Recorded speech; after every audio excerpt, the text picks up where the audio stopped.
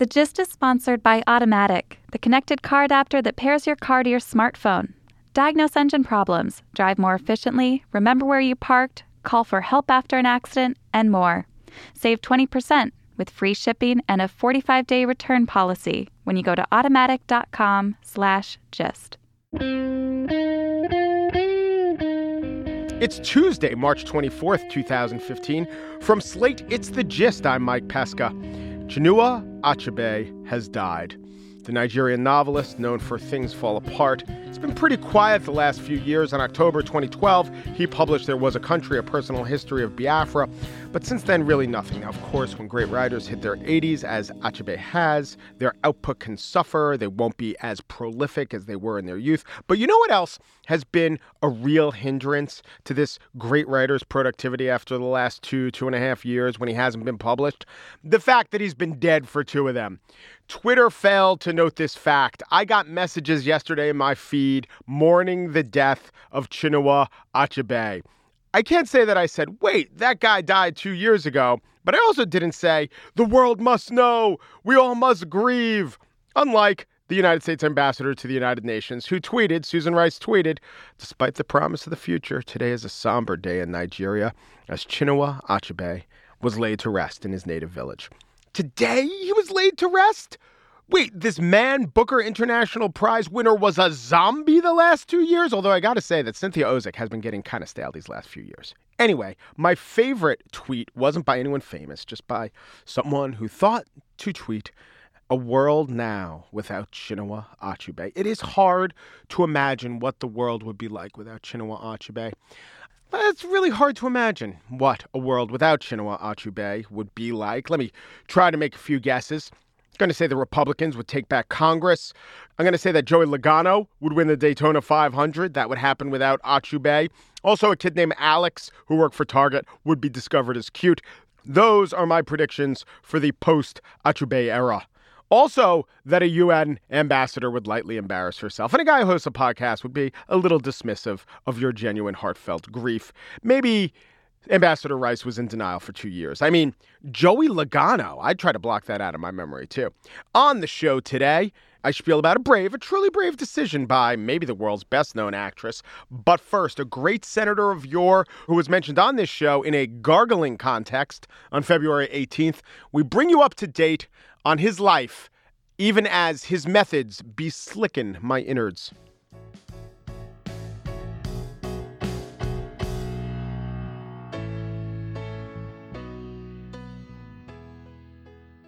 A few weeks ago on this program, I gargled with a mixture of Pond's cold cream and water. I'm not going to do it again, but I'll play the tape of that.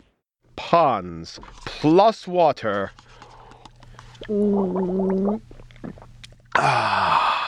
So what I was trying to do was pay tribute, or at least to investigate the methods of Everett Dirksen, one of the greatest orators in the U.S. Senate history. In fact, a very important senator in passing the Civil Rights Act. And it was in the field of civil rights that Dirksen first actually was brought to my attention because I was listening to a Fresh Air interview with Todd Purdom. And Todd Purdom is the author of An Idea Whose Time Has Come, Two Presidents, Two Parties in the Battle for the Civil Rights Act of 1964. Purdom mentioned the Pond's cold cream thing. I decided to give it a go. And Todd Purdom is with me now. Hello. Hello, Mike.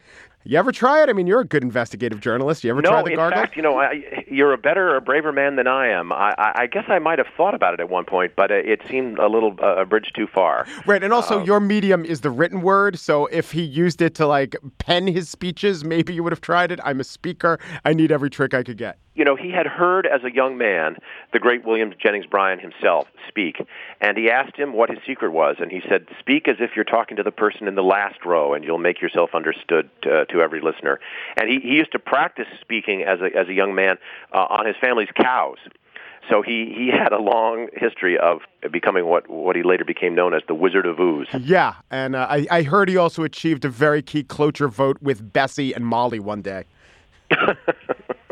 So let's talk about civil rights. How much of a linchpin was he in getting the Civil Rights Act passed? Was he an opponent of Lyndon Baines Johnson? Was he really a partner? Assess his role. He was really a partner with Johnson in passing both the 64 Civil Rights Act and the 65 Voting Rights Act, and later the 1968 Fair Housing Act.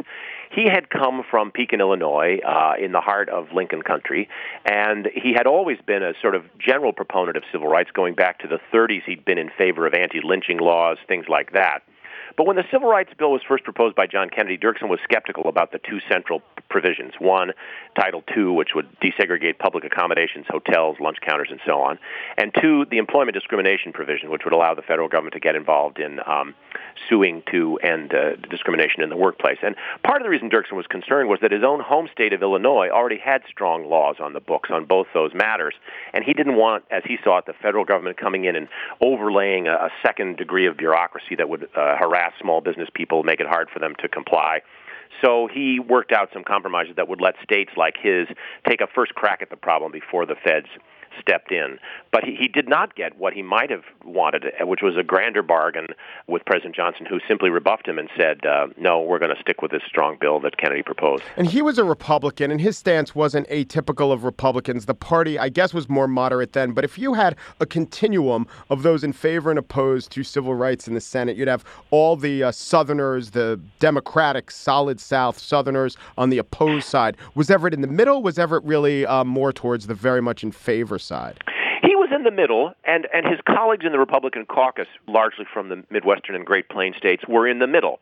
Illinois has a significant black population, so he had some electoral realities of his own to consider. Many Republican senators from the Great Plains states had essentially no black constituents and no obvious reason to be for civil rights. So what Dirksen managed to do by these compromises was to put the focus of the bill on the Jim Crow states of the South, make it more palatable for Northerners to support. So he was definitely the man in the middle, and that's how he positioned himself. His support for the civil rights bills really propelled him. He was already the most important Republican in Congress, but his support for those bills propelled him into a kind of a national leadership role. You know, covers of magazines. He was hailed as a hero, that sort of thing. And as you know, he later actually became a successful recording artist with a spoken word album of sort of greatest hits of Americana, poems and songs of American history and so forth. They cannot stand. Not as long as there are gallant men.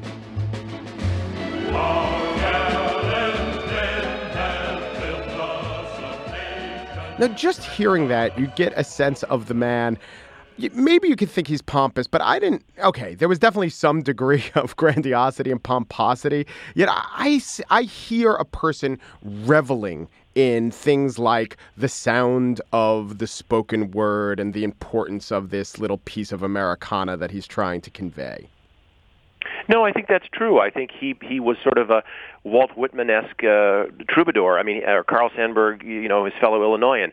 He thought there was majesty in the sort of foundational documents and texts of America, and he loved letting them roll around in his mouth. And he was quite a character, really, in every way, I think. And in some ways, Washington and the Senate is much poorer for not having characters like him around anymore. Tell me about, speaking of characters and showmanship, tell me about the Ev and Charlie show.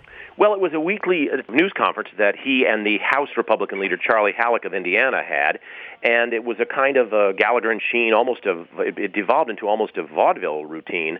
I believe it was Tom Wicker of the New York Times who dubbed it the Ev and Charlie Show. Halleck was a very sort of W.C. Fields-like character from West Central Indiana, gravelly voice, very pugnacious, kind of old-fashioned Paul. Both he and Dirksen liked their liquor. You could see it in their faces. You could hear it in their voices.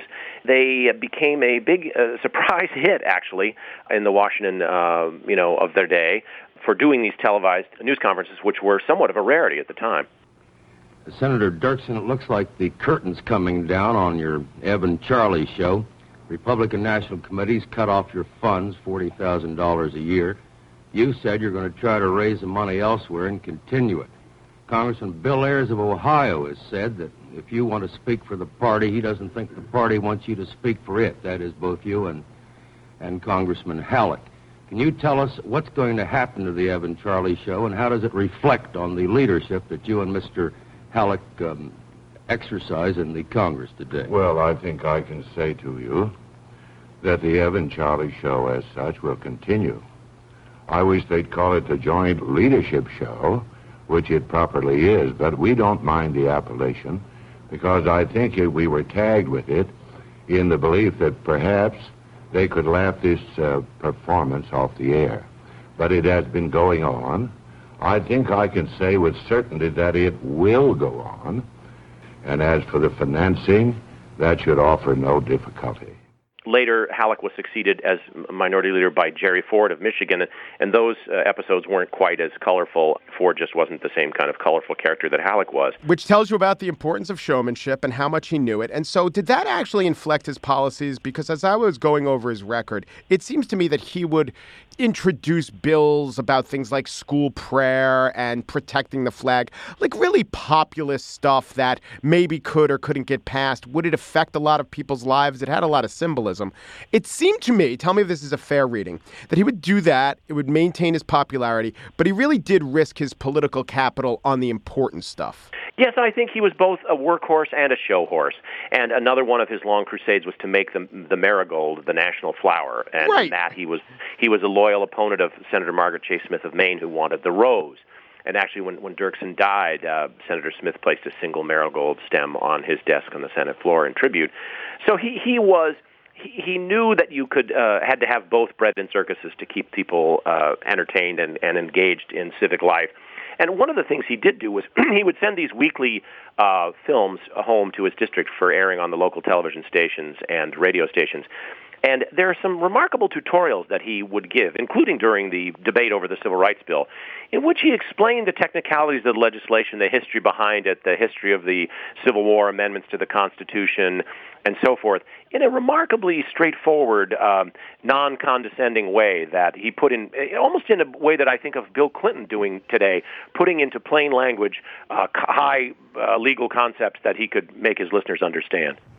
I suppose the only time we never had a public debt was in the days when Andy Jackson was the President of the United States. But other than that, I have no recollection that we have been without a debt, but never of such colossal proportions as the debt we have today. A couple things of note in this video. One is he has a couple of crutches leaning against the desk, which I don't think that he permanently needed them, but he wasn't of good health, and maybe you could talk about that during his life. Also, it's striking to me that, today everyone would always understand the visual, and no one would dare put crutches in the shot, let alone so prominently. The other fascinating thing was he was very upset that the debt ceiling might have to be raised. Let's talk about the debt. Back then, the debt was $332 billion, and today it's $18 trillion. So inflation has gone up 700%, and the debt has gone up 5,500%. So that's all notable. But what else can we glean from the talk we just heard? He knew the value of showmanship, but he was also unself-conscious. There's another one of those films in which he sort of takes out his handkerchief in the middle of it and ostentatiously blows his nose. Yeah. He's not, he's not ashamed to let the viewers see the real Ev. He confessed once that he let his hair be unruly simply to attract more attention. He liked to brief reporters in the Senate press gallery sitting in the lotus position on top one of the tables there. He famously said that he was a man of unyielding principles, and his chief principle was flexibility.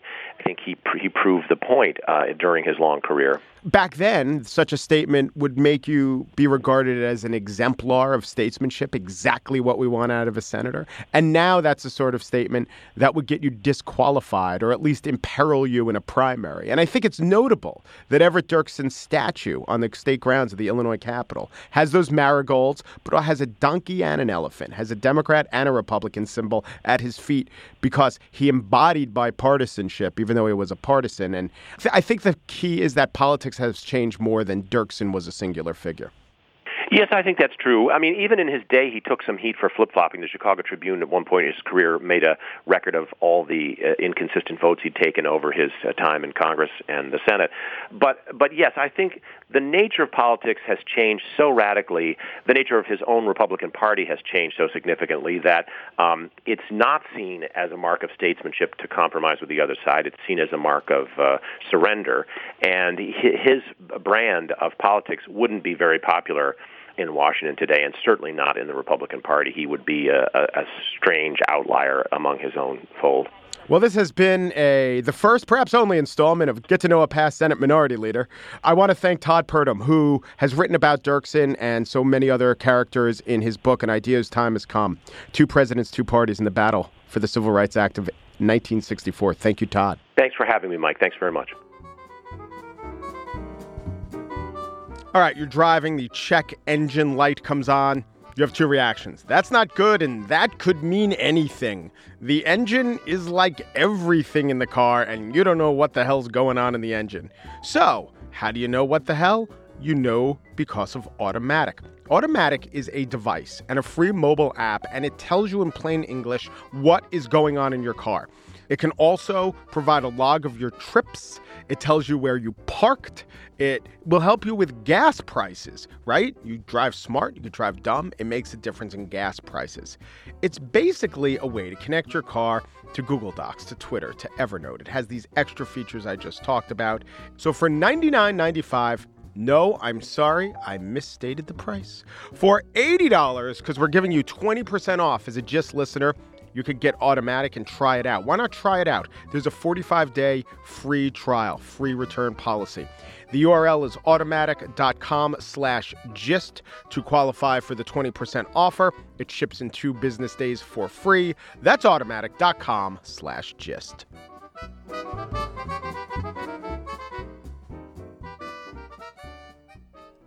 And now the spiel, A Mighty Heart. The least earned adverb by actors is bravely. She bravely played a character with a big nose. He bravely dared to learn a Welsh accent. They bravely intimated that something funny was going on within a brother-sister ice dance team. But Angelina Jolie bravely, and I mean that seriously now, bravely wrote about her decision to have her ovaries removed. Now, in 2013, she wrote about her decision to have a double mastectomy. Those decisions were linked to a family history of cancer and more specifically to testing for the BRCA1 gene. Here is Ginger Gardner, a gynecologic oncologist at Sloan Kettering, putting the risk in perspective. General population-based risk for a woman in this country is 1.7%. That's the chance that in her lifetime at some point she'll develop ovarian cancer. For BRCA1 or 2 gene mutation carrier, that risk can be as high as 40 to 60%. So it's lifetime risk. Substantial. That's huge. Angelina Jolie said she actually had an 87% risk of breast cancer and a 50% risk of ovarian cancer. So her decision was her decision and the right one for her. That's what she was arguing. But sharing that decision via the New York Times op-ed was certainly an act of bravery. I'd say it was a public good, and it was a destigmatizing action. But there is a cost.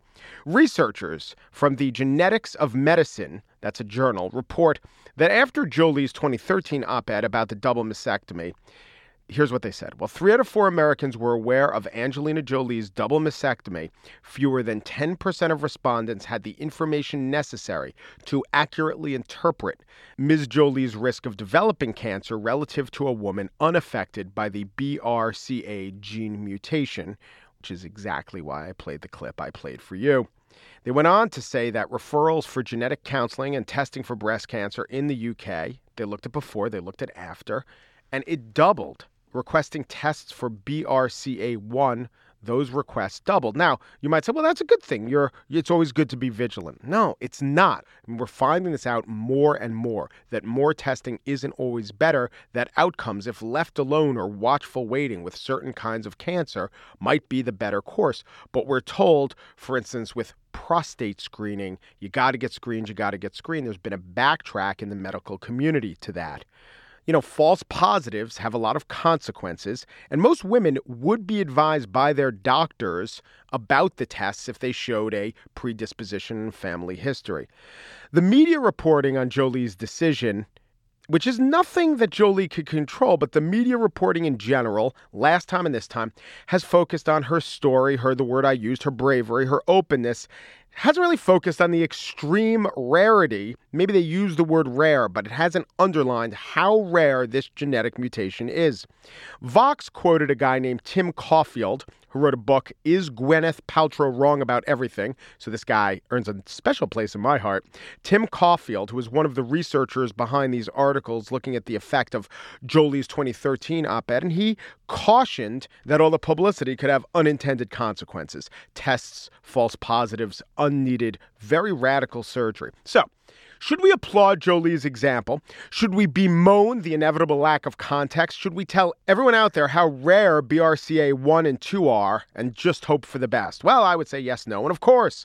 I think that even though these things aren't always handled with the utmost journalistic precision, in general, there is a march toward the good from stories like this. From women like Clara Hermet, who's a radio presenter in England. She's a YouTube personality, and she did this video about her double mastectomy. Both her mother and her sister died of breast cancer. She took preventative surgery when she was 27 years old. You know, it's not an achievement as such. It's just a choice. It's a decision that you make because you've been given this information, and then you just get on with the rest of your life, knowing that you're safer. And I know that my mum and sister would be proud of me and just super happy. I always hear in health stories, science stories, very much in health stories, the phrase, but researchers worry. This could be misinterpreted. Health stories more so than other stories. Like this story on NPR last week about the benefits of breastfeeding. They felt they had to quote a doctor saying, but other researchers are more cautious. Valerie Flotterman of the University of California in San Francisco says lots of factors influence intelligence and success in life. Researchers do say you shouldn't get struck in the head by a 2x4, but some worry that this might give the impression that if you avoid getting hit by a 2x4, you'll win the Nobel Prize. How much excessive caution can there be? The evidence is clear. Breastfeed. Also, as an addendum to that, don't be horrible to women who aren't breastfeeding. How tough is this, right? Researchers caution. Look, I think Angelina Jolie made a tough personal and tough public choice. Applaud that. The public won't always interpret that correctly. Know that. But gradually, attitudes will shift toward the better. Hope for that. That's it for today's show. The Gist producer, Andrea Salenzi, was gutted to learn of the passing of former First Lady Ida McKinley. Managing producer Joel Meyer can scarcely imagine a world without Orville Wright, but takes comfort in the fact that Wilbur lives on. Oh no, Andy Bowers, executive producer, cautions. Wilbur is dead too. The skies are crying. The Gist is part of the Panoply Network. Check out our entire roster of podcasts at itunes.com/Panoply. Speaking of iTunes, go there. Subscribe to The Gist in iTunes. When you're there, leave a review. Just looking at the reviews, normally they're very good. They don't have to be good. The last one's not that good. Since I've been hearing how so many people complain about voices of female podcasters, I want to say that your voice and cadence drives me crazy. And no, not in a good way. That's good. Matching sexism with misandry or just not liking me, that's all right. I don't like you. Here's 2 stars. You know what? Thanks for not giving me 1 star. And then the next review, I got 2 bad reviews in a row, even though mostly they're good. So I listen most days because I'm subscribed to the Slate feed. I think most of the topics are interesting. However, Mike makes me mad most days. He loves to hear himself talk, and he goes on and on about ridiculous things. Listen, I have to tell you something. People who talk a lot don't always like to hear themselves talk. I mean, actually, it's my job. But I would just to put more fine a point on this. We like to get acknowledgement for making interesting points. It's a slight variation, but maybe that will help your enjoyment of the podcast. Anyway, the Gist is holding vigil until we can confirm that King Richard III, whose remains were found in a carport 3 years ago, is actually dead. We are cautioning our affiliates we cannot yet independently verify that the monarch, widely believed to have been killed in the Battle of Bosworth Field in 1485, was actually killed in that battle. So stand by as our humpback coverage rolls on. Thanks for listening. This is Josh Levine, host of Slate Sports podcast Hang Up and Listen. On this week's episode, we talk about the early retirement of San Francisco 49ers linebacker Chris Borland, what it means for the future of the NFL. What does it mean for the future of the NFL, Mike? It's good. You can subscribe to Hang Up and Listen for analysis just like that. iTunes.com/Slate Podcasts.